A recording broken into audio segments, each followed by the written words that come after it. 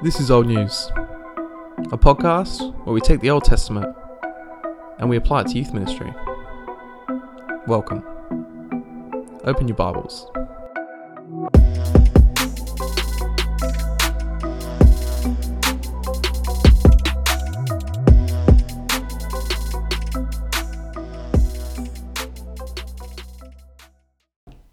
Hello, I'm here with Claire Chalmers, someone who I've led youth group alongside and who has been kind of responsible for a bunch of aspects of youth group that I've run in the past. Thanks for being here. No worries. Delighted to be here. Do you want to just tell us a bit about your youth background?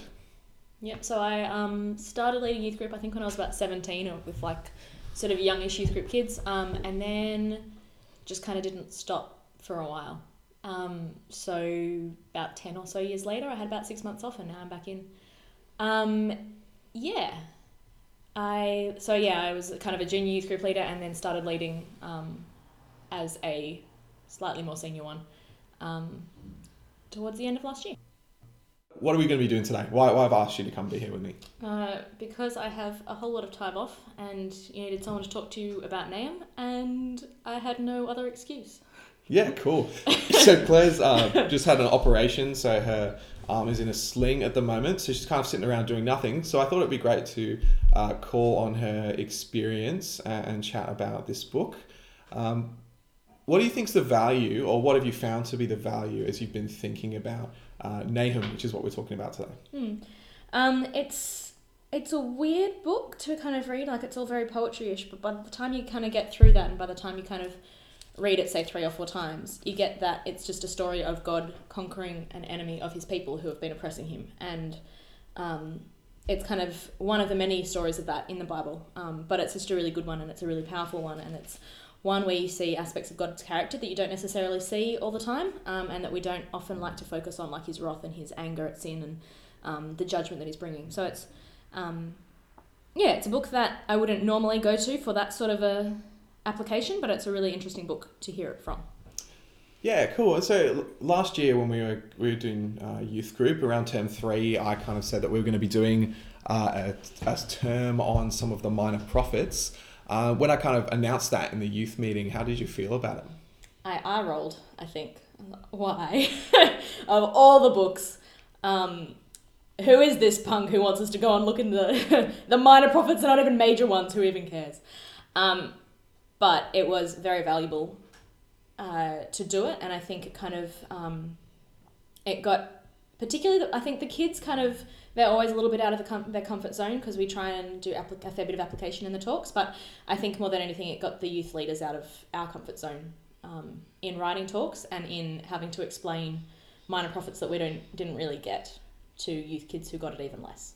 Yeah, cool. I appreciated you doing that work, and today we're looking at the book of Nahum and kind of thinking about how that is an important book for youth ministry and how it applies to youth. How would you have felt if that was a book that you'd just kind of been dumped with, you were told you're going to do a talk on it? I would have been pretty upset. I think I would have floundered for a fair bit, I think, and hoped that somebody who I knew had done a talk on it and knew what they were doing, because I would have very little idea. I think we're really good at looking at Bible narratives and at kind of stories from the Bible, so sort of Genesis, Exodus, like that sort of stuff, is a lot easier to preach on because there's a story and there's your obvious characters and what they've learned. But when it comes to minor prophets and where it's more poetic and where it's sort of, you're not really sure what they're talking about, it's a whole lot harder to kind of get applications from. So, it's a tricky book, but good. Yeah, cool. Well, I appreciate you spending a bit of time thinking about Nahum and then coming and chatting to me about it. So how about we have a think about how this can be a helpful book for us.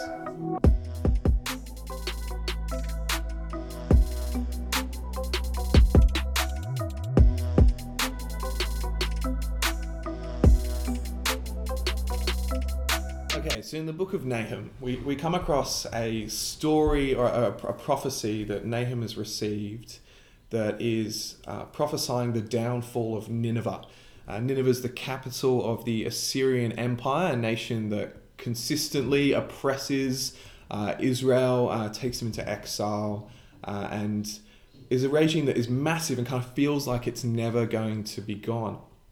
For the people of Israel, they feel like they're stuck under the oppression of these people. And it must have just been really stressful and hard as they just continually live out their lives under this oppression, constantly wondering when the next suffering would come. And so in chapter 1, we have Nahum begin to address this by essentially introducing the God who is going to bring about that judgment. And I really love verses 2 to 8. It's probably my favourite chunk of scripture, which is why I'm glad I've got Claire with me today so that she can stop me from talking about this section for hours on ends. But what I think we have here is is essentially the same or similar to the announcement of a boxer before a fight. We have the Lord is a jealous and avenging God. The Lord takes vengeance and is filled with wrath. The Lord takes vengeance on his foes and vents his wrath on his enemies. You kind of feel the build before this character comes in. We're having God introduced in a powerful and kind of scary way. But what I really love about this section is it spends a bunch of time building up this terrifying, mighty image of God. And then when you suddenly hit verse 7, and verse 7 says, "The Lord is good, a refuge in times of trouble. He cares for those who trust in him." We see the announcement of a terrifying figure, but someone who, if you're on his side, if you're someone who has chosen to stand with him, would, instead of being your destroyer, will be your protector, will be your refuge. But immediately contrasted in verse 8, "But with an overwhelming flood, he will make an end of Nineveh. He will pursue his foes into the realm of darkness." And so we have the announcement of this great, powerful God who is coming to save his people, immediately followed by the announcement of what he's going to do. And the rest of chapter 1 talks about the fate of those who stand against God and who oppress his people, and the fate of God's people themselves. And we see that those two fates are very, very different things. Culminating with the end of chapter 1, which is where I would probably end the first talk if I was doing talks on these at youth group, with a declaration for those who, really similar to some of the Psalms of Ascent, where they look there to the mountains, the feet of one who brings good news, who proclaims peace. Celebrate your festivals, Judah, and fulfill your vows. We see a call to worship God in spite of the suffering that is going on, a promise of a God who is coming to be a refuge for his people and destroy his enemies, and that he is worthy of that worship. What was your kind of initial reaction to this section, Claire? How did you think you would then take this passage and apply it to youth kids? I think I had a similar sort of thing. I think I was struck by the picture of power we get of God, particularly in verse 2 to sort of 4-ish. His ways the whirlwind of the storm, they're not exactly weak or... they're just really powerful descriptors of a God who's slow to anger, but he's about to come in judgment. I think it's pretty clear that we kind of see this God who is powerful and who is who's ready to judge when it's required, and that's part of his love. Like, he is good and he's a refuge in times of trouble, but he's also not ready to leave sins unpunished.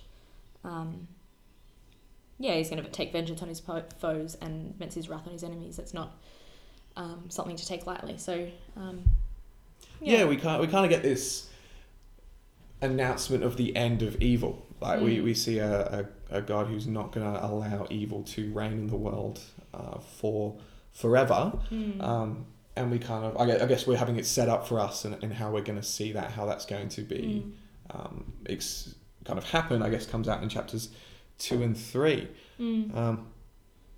But I think ultimately in this first part, I can see the opportunity to provide for our youth the hope that will be continued and developed on over the next couple of weeks if you're doing a series on this, that there is a hope for the end of evil, and that ultimately we see how that evil has been destroyed when we look forward to the cross, and we kind of have the benefit that we can look back through the cross at this and see the ultimate way that God was going to deal with this.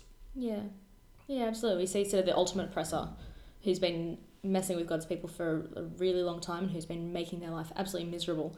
We just see this finally he's come to the end, and he's going to bring hope for them in the form of destruction of that oppressor, and just this vengeance that he's not going to let them oppress them anymore. So it's a huge picture of hope for them, and it's a picture of them kind of building up, which as you said, over a couple of weeks of talks, is building up to this fall of this giant who's been messing with God's people. How do you think this could kind of... What would be a good application to the lives of our youth kids at the end of this first talk? There's a whole bunch. There's just generally, I think there's generally just trusting in a God and fearing a God who is that powerful. There's verse 7, the Lord is good, a refuge in times of trouble. He cares for those who trust in him. There's a reminder to take refuge in him, and that he will take care of you. He does take care of his people. There's a reminder that in verse 15 at the end, celebrate your festivals and fulfill your vows, Judah. A reminder to go and worship God. That was how they worship God, and it's a reminder for our youth to worship God in their whole lives. It's a reminder for the leaders to do the same. It's a reminder for them to fulfill your vows. So the things that are involved in becoming a Christian and in sticking with God, but also a God who we need to submit to and worship regularly. Yeah, I think I really appreciate the opportunity to talk about the power of God, kind of in a similar way to Proverbs, in the fear of him, as he is a really big and scary thing, worthy of our respect. But that as he stands against evil in the world, we can find our refuge in him. And I think what I appreciated earlier when we were talking about this, you kind of pointed out the opportunity for worship being called for, even though Nineveh hasn't been destroyed yet. That we can turn to God and worship him during the reign of evil, or during a time when oppression is occurring, because we know what he's going to achieve for us. I think because of those things, I think Nahum 1 is probably a really powerful passage that we can preach to our youth, or at least it's a passage that I think is really awesome. So in the past, when I've spoken on this passage, I've broken up the passage or the book into two, and preached it in two halves. But in preparing for this and thinking about this, I've actually changed, and I think now instead I would do it in three talks. I'd talk about chapter 2 separately to chapter 3. And chapter 2 is all about the battle of Nineveh that comes. God's judgment that's being poured out on Nineveh comes in the form of the Babylonians coming to destroy them, as God uses this kind of foreign nation to destroy another foreign nation as part of his judgment. And we get this really vivid imagery. We get these really difficult verses that may be awkward to talk about with our youth kids. We see human strength contrasted against the strength of God that the soldiers of Nineveh never really seem to stand a chance. In verse 5, Nineveh summons her picked troops, yet they stumble on their way. The river gates are thrown open, the palace collapses. It has been decreed that Nineveh will be exiled and carried away. It seems that God's decided that Nineveh is going to be destroyed.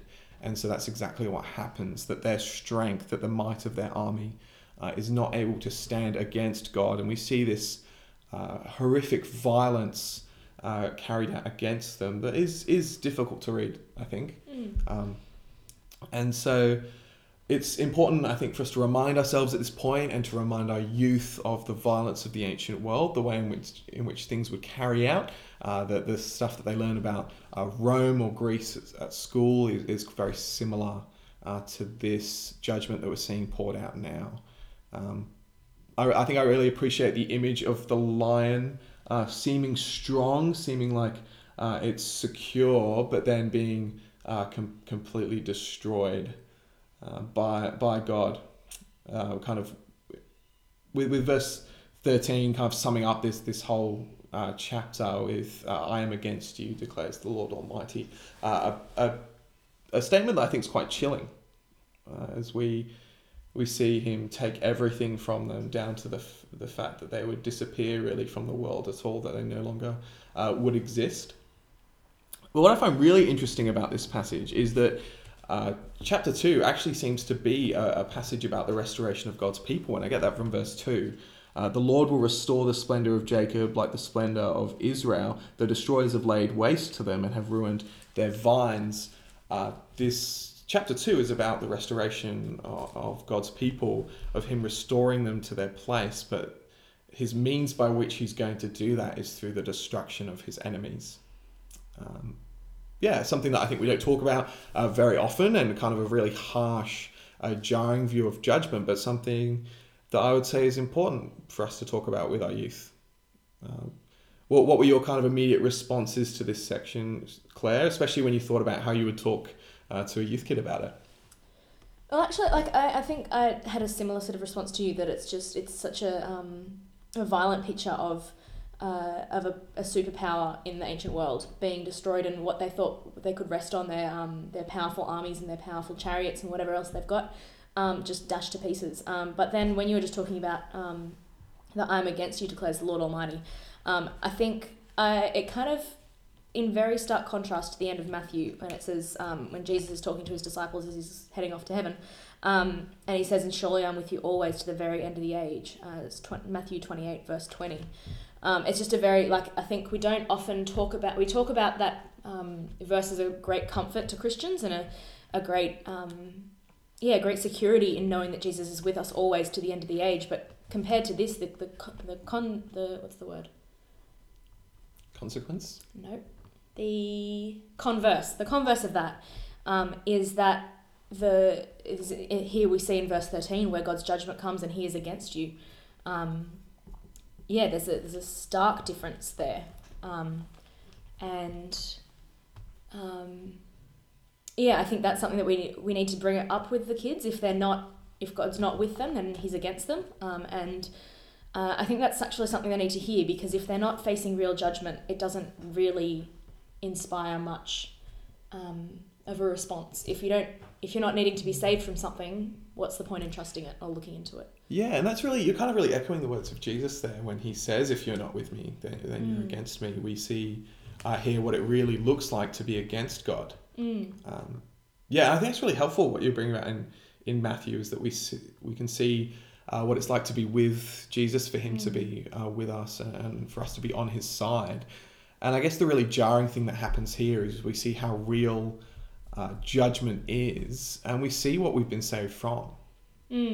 Absolutely. We see, and it's not sort of this. I think often when we talk to kids about that, like death and judgment, for them it's very theoretical. Like, it's not, they can't see death around them, particularly in Sydney in 2018. We don't see kind of people killed and chariots laid waste, but I think this really brings it home in that there is there is a really raw and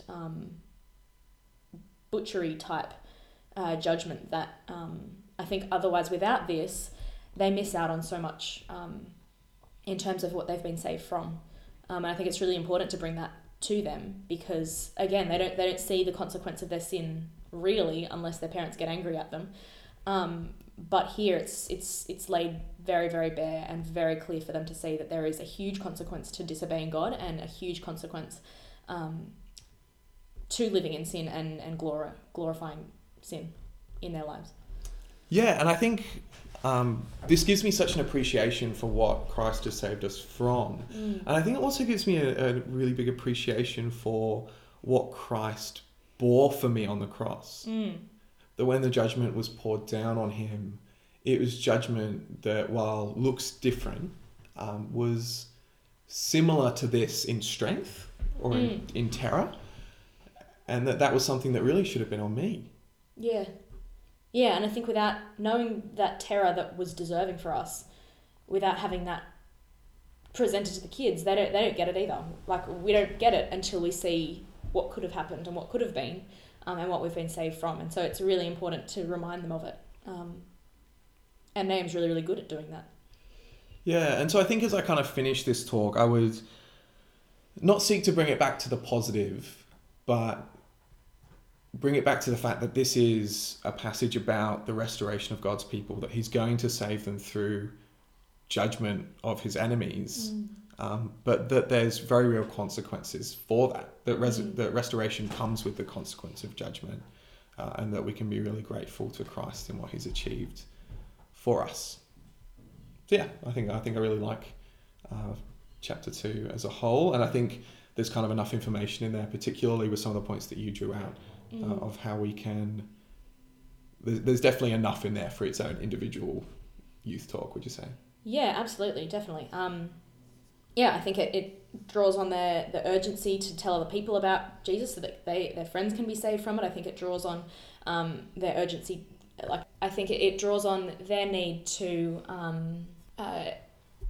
turn to God, because it reminds them once again and again, all the horrible stuff that they've been saved from Jesus. So it's a passage that commands urgency from youth, and I think that's really important that we do that. Yeah, cool. And so this kind of builds us up to what would be, I guess, the big finale in week 3.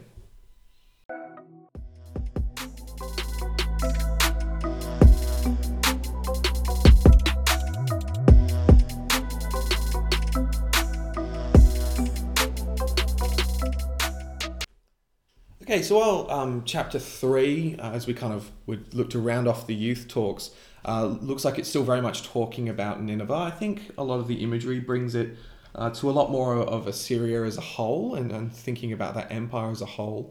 We see that ultimately the attack on Nineveh results in the destruction of the Assyrian Empire. We see the enemies of God are laid waste to. They're shown for what they really are. They're shown to be weak. And we have some really kind of vivid, difficult, aggressive imagery here that obviously requires a bit of wisdom from the person doing the talk as to what's read and to potentially what translation you might use. But it's some really important stuff that we see. For example, in verse 7, we see that no one seems to really care a whole bunch about their demise. There's no one to comfort them. There's no one to protect them and care for them. There is a great evil empire. While they may have had glory in a sense, we see that glory has not turned into loyalty from people. And in the end, the destruction's easy. In the end, it doesn't seem like Nineveh put up much of a fight, that the Assyrian Empire stands much of a chance. The Lord just seems to have ordained that it's going to happen, and so it just happens. The defences of Nineveh fail. We see the repeat of I am against you from the Lord, I guess Nineveh is really just mocked and ashamed as it's destroyed, and the empire as a whole. But then there's this really interesting section at the end, and a section that's always kind of fascinated me, of verses 18 and 19, as we see the final curse of the king of Assyria. We see that while he was once strong with allies, they haven't come to his aid. In fact, those who really should have come and helped him seem to have been asleep or aren't interested. That his people have been scattered and his glory is gone, his empire is gone, and that now he's coming to the end, or to his demise, that he's dying literally, or maybe just as imagery. And that there seems to be a joy from others in the demise of his glory, that in the demise of his evil, people seem to be joyful. That all who hear the news about you clap their hands at your fall. And then it ends with this rhetorical question that for me just leaves the entire book ringing in my head. That the results of his oppression of the people of God, of challenging Yahweh, has ultimately led to destruction. That his strength is gone. For who has not felt your endless cruelty? The last kind of ultimate curse ringing out for, I guess, into the darkness as the book ends, and seems to end on a bit of a down note, but I think is a moment of glory as this king who sees himself as strong, sees himself as ruling over the world in glory, has now been destroyed by Yahweh, and that he has shown them where true glory lies, where true power is. And I think is a really great. I think the being able to focus on this king, this ruler, really gives this third talk some bite. ultimately that he who is strong, that we see all these different rulers in the world today, I guess, those who we give glory to, and would be really good examples. I mean, in today's world, 2018, we're really blessed with a whole bunch of different leaders that we can point to who may be causing different issues, not to get political, but ultimately they're not the ones where true strength lies. How did you kind of respond to chapter 3 when you were reading through it, Claire? How did you think you'd be able to bring it home? I think what you just said about where does the true strength lie? Because the king of Assyria had strength. He was strong. He did have all of the strength in that world, but it can be just taken away. And I think that's the timelessness of God's power and his rulership over all time and all civilizations and everything is really laid bare here. He's in charge of everything, and I think it's really, really clear then when we've kind of seen how in the whole of Nahum that the king of Assyria has been oppressing this nation, and now he's laid bare with nothing and is essentially naked to the world. His wound is fatal. His rule is about to end, and I think it's a good reminder that that God makes nations fall and he makes them rise, but ultimately he is still in charge of it all. Yeah, and I think one of the things I really, I guess almost enjoy is the way in which Assyria is just completely humiliated. Absolutely. Like this strength that has seemed to have glory in the world and seemed to have conquered God's people is really just destroyed without a moment's thought. That God decides that it's going to happen and it just kind of happens, and that the strength that they thought they had, they've just kind of been completely destroyed, almost taunted by this victory of God that's happened. And I guess when I was reading through it the other day, I just couldn't help but think of the humiliation that death has gone through at the hands of the resurrection.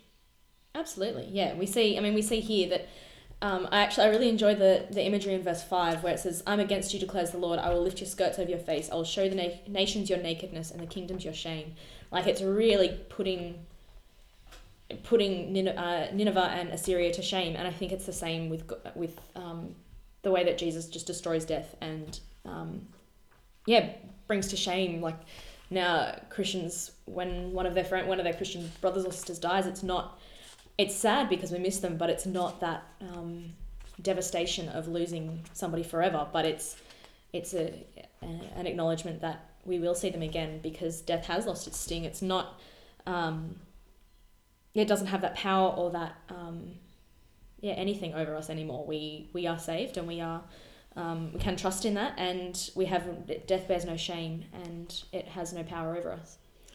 Yeah, and I really like you jumping onto 1 Corinthians 15, 55, where, "O death is your victory, where, O death is your sting," as Paul kind of echoes Hosea 13:14, "Where, O death, are your plagues, where, O grave, is your destruction." The destruction of Nineveh at the hands of God humiliates evil, and the resurrection of Christ humiliates death in a really wonderful way, and something that we can be really excited about now that death and evil in the world loses its power at the hands of God. And I think that's a really cool place to kind of come to the end of a series, back at how we've seen the announcement of God, his arrival, and the ultimate destruction and humiliation of evil at the hands of his glory and his power. And it's a really great image that I think is really applicable for us as Christians when we think about Christ and the work that he's done for us. And I think Nahum's a book that we can really bring forward. So as we were preparing for this, I thought, we thought that there are a bunch of overall, potentially kind of specific directions you could take these talks in and specific application points. that kind of apply to the book as a whole and in general, and you can take and choose and put in different places. So we thought we'd have a brief discussion about those now. What were some of the things, Claire, for you, specifically you're kind of better positioned than me to think about youth girls and the experience of girls, and how does the book of Nahum speak into their lives? I think initially it's kind of hard to see it because in general girls aren't really not always, sometimes girls can be the sword fighting type. But in general, I think you have to kind of take it out of that, bring it down to the point where you see Nahum as a story of God's judgment over an oppressive power. And when you take it to there, you can say that girls in a modern present day, teenage girls are very much oppressed by powers of social standing. So it's they want to be seen in a certain way. They live for popularity. They are enslaved and very much overrun by the way that they look and the way that they're presented to people. They are enslaved to that, and that has complete power over them. The way that they look, the way that they wear their makeup in a particular way, if they're, seen by boys in a particular way, but not in another way. There's countless ways that that this world and the social world and social media and all that sort of stuff have power over girls. And it's the same as the Assyrians over Israel. We see the same destruction and the same pain and the same suffering, but it's just through phones and through friends. I think it's, they're told so many expectations. They're told how they should be living their life. They're told what they should be worshipping. They're told they're meant to be strong and brave and vulnerable, but also kind and boss-like, and that's even before just general social stuff comes in, like feminism, and they have to have an opinion, and they have to be this, and they have to be that, and it's a lot to deal with. And it's a lot that it brings a lot of suffering, and I don't necessarily see that that's a huge jump to make. So when you're jumping in to whether it's speaking about this in a youth group talk or whether you're talking about it in a Bible study afterwards, it's really important that you make that leap, particularly for girls, but I think it's just as applicable for boys, in that we're all slaves to the modern superpower that is our culture. And I think it's really important to bring that up because, things like the phones and various TV shows, so 13 Reasons Why, things like that, they weren't made because this is a work of fiction. Like it's something they have to deal with on a daily basis, and it's something that we need to address and show, like in Nahum, where God has complete power over this nation.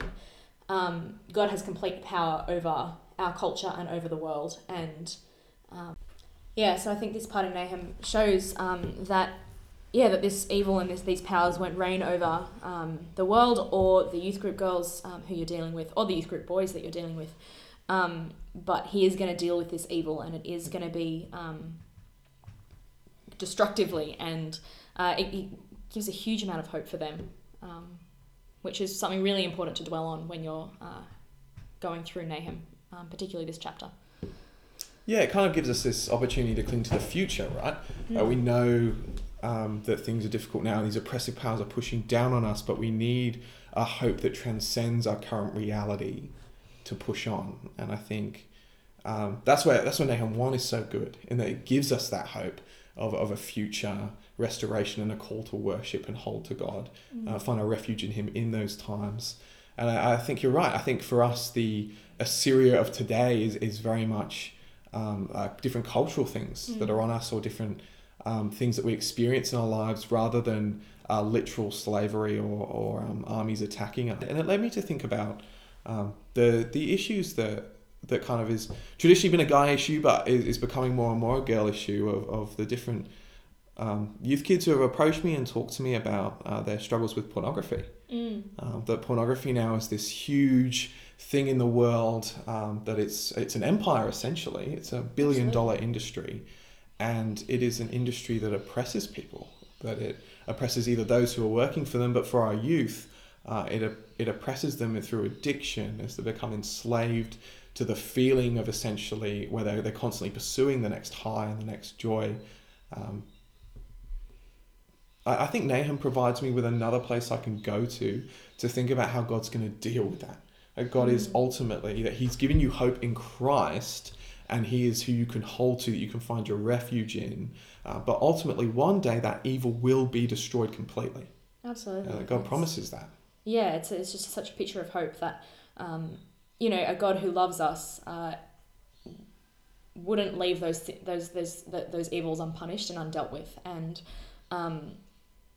we can see this spectacular vision of God dealing with it and removing it all from our lives and bringing dignity back. And I think another thing that is kind of similar in that sense, and that I see when I do a bit of work in school chaplaincy, and also in a mission trip that I recently did, is seeing the oppression that the desire to fit in brings on kids, and the desire to not just be popular, or even not to be popular anymore, just to feel like when they get up in the morning and they go to school, they have people to hang out with and people to talk to, and they feel this desire to be loved and wanted, and that desire itself oppresses them too. That there's this evil desire for something other than God to fulfill them, that really comes through this abstract concept of popularity that seems to oppress both guys and girls now. Absolutely, and I think with the whole social media thing that everyone's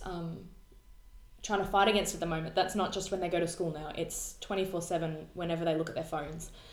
It's the Instagram likes, it's the Facebook whatevers, it's the Snapchats, it's the everything that invades their mind constantly, and they are very much held captive by it and very much oppressed by it. They're constantly connected to their phones and connected to this desire and this need to be accepted and to be validated and judged to be somebody who's socially good or whatever it is. I think, again, Nahum breaks that and gives them hope that they don't ever have to be enslaved to that again, but that God's going to end that so that we live for him and not for things that pass away. Yeah, it's what a wonderful piece of scripture that God's given us, that we can put in the hands of our leaders, put in the hands of our youth kids to give them a way of dealing with these things, and that coming to the text of Nahum will ultimately give them hope and joy and point them towards a God who saves them and helps them understand more the work of Christ in what he has achieved for us. Claire, I really appreciate you hanging out with me this morning and giving me your wisdom. I always enjoy your thoughts, prodding me in the right direction, and also questioning various things that I come up with. How about you bring Nahum home for us? I think Nahum is a picture of hope for them and for us. It's a picture that there's a power over us that will break, or that God will break it. It will end in destruction for the expectations that are enslaving them to this world, and a joy and dignity for those who trust in God. And I think that's why it's so valuable for us to be able to speak on it to our youth kids and learn from it ourselves. This has been a presentation from Old News Bible. If you'd like to get in touch with us, you can do that at oldnewsbible@gmail.com. All quotes from the Bible were taken from the New International Version 2011, and the music is Amber by Drake Stafford.